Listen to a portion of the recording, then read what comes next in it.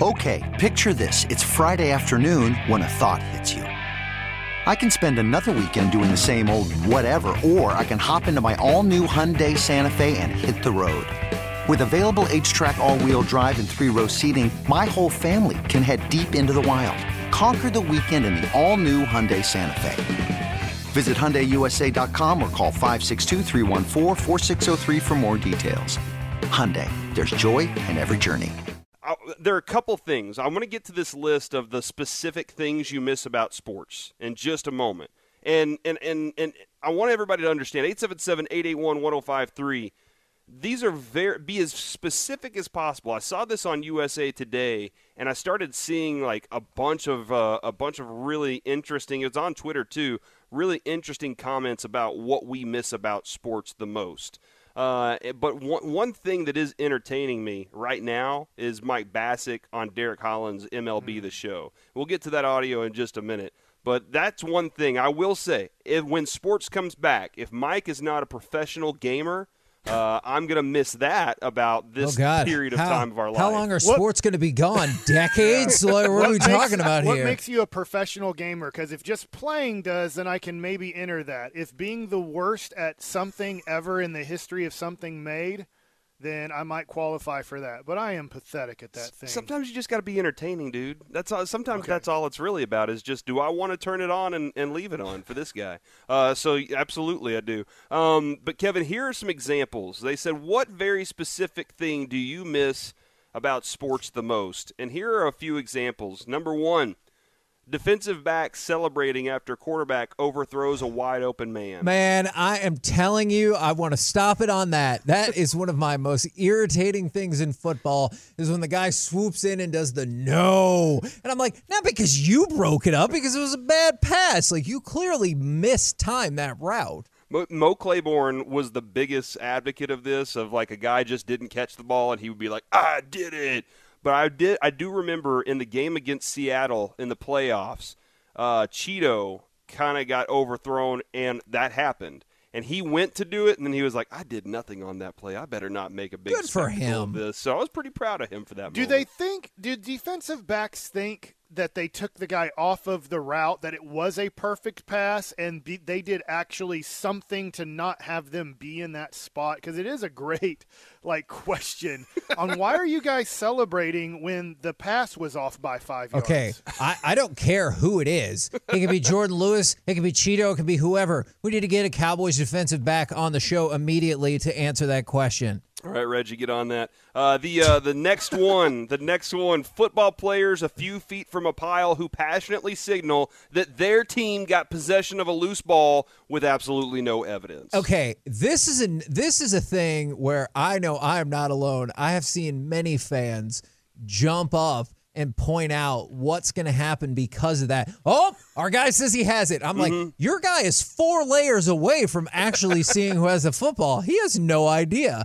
That's the same thing is you see this. I don't know if this is another answer, Corey, but this is the exact same theory. Is the defender on third down where the offense has converted by a good yard or two who holds up his fist to mark that it should be fourth down. I'm like, what are you talking about? Like, they obviously got the first down by multiple yards, and they're like, nope, fourth down. It's fourth down. You're like, it's really not. Yeah, no, that's and that 877-881-1053. What is the very specific thing that you miss about sports, Mike? Is there anything else that pops out to you right now that you really miss regarding these little quirky things about sports? I know these are quirky things, but what I really miss right now is today is April 17th, is NBA playoffs. That would be happening right now. The last game for the Mavericks was the 15th, so we would have this weekend.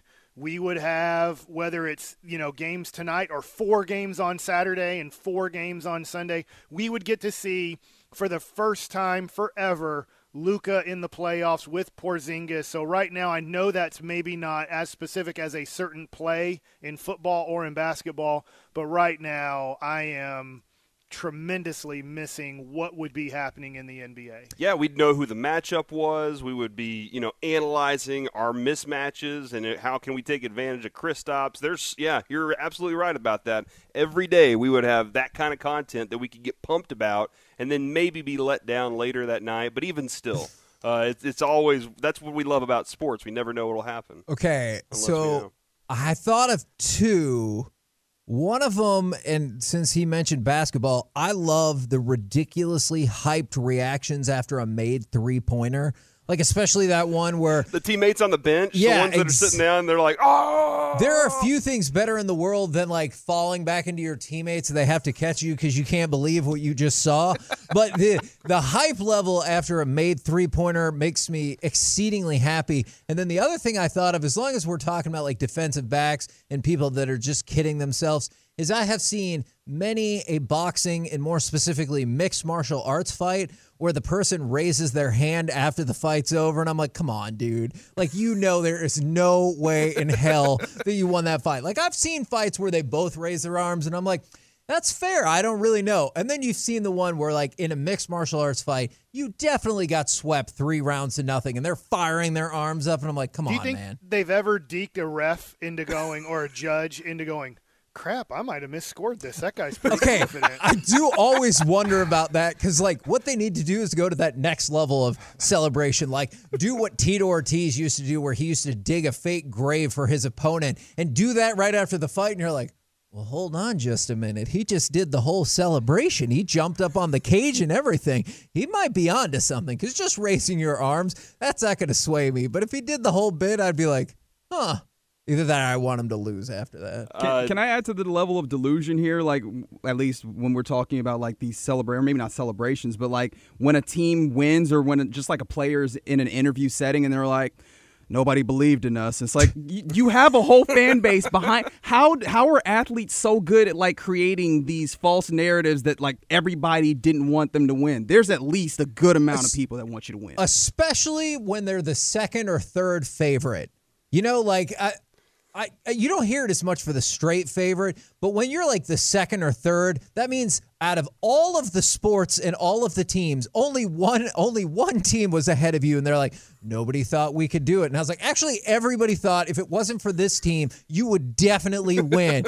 And, like, I've heard LeBron say that before, and he's like, yeah, nobody thought we could do it. I was like, except they did. Like, You're either the favorite or the second favorite. So people definitely thought or the you Patriots, were going to win. When they're like, nobody thought we could do it. And you're like, no, nobody wanted you to do it. That's the difference between this. Is nobody wanted you guys to win another one of these. Okay, delusion has caught on in what people miss from sports. Maybe we should just turn this into what's the most delusional thing in sports. From the 817, I miss the guy who does a bat flip and slow walk on a double. Man, I do. Ronald Acuna Jr. in the playoffs. He's like, it's out of here. Oh, crap. But my favorite part of that. Jalen Smith's swipe. Yeah, but my favorite part of the hit is when you get close to first base and realize you better hustle like never before because it's not going over the fence. And your team's going to call you out when you get to the dugout or while you're still standing on second base. Here's happened one to me last night with Dave King. got doubled up, thought he hit a homer, didn't go back to second. Very specific things that you miss in sports. NBA players missing a free throw and then high-fiving all of their teammates. Oh, yeah. If I can add an addendum to that, I love the fan base, whether it's at the AAC holding up the Acme bricks, and we're all, because I've been in that group, we're all convinced we're the reason that you missed that free throw. It had nothing to do with if you're tired or just whatever. It's us. We are the reason you missed that free throw, and I love seeing the celebration about that 1-point swing. Here's another one. That beautiful 47 seconds between the Leafs getting the lead and the Leafs giving up the lead.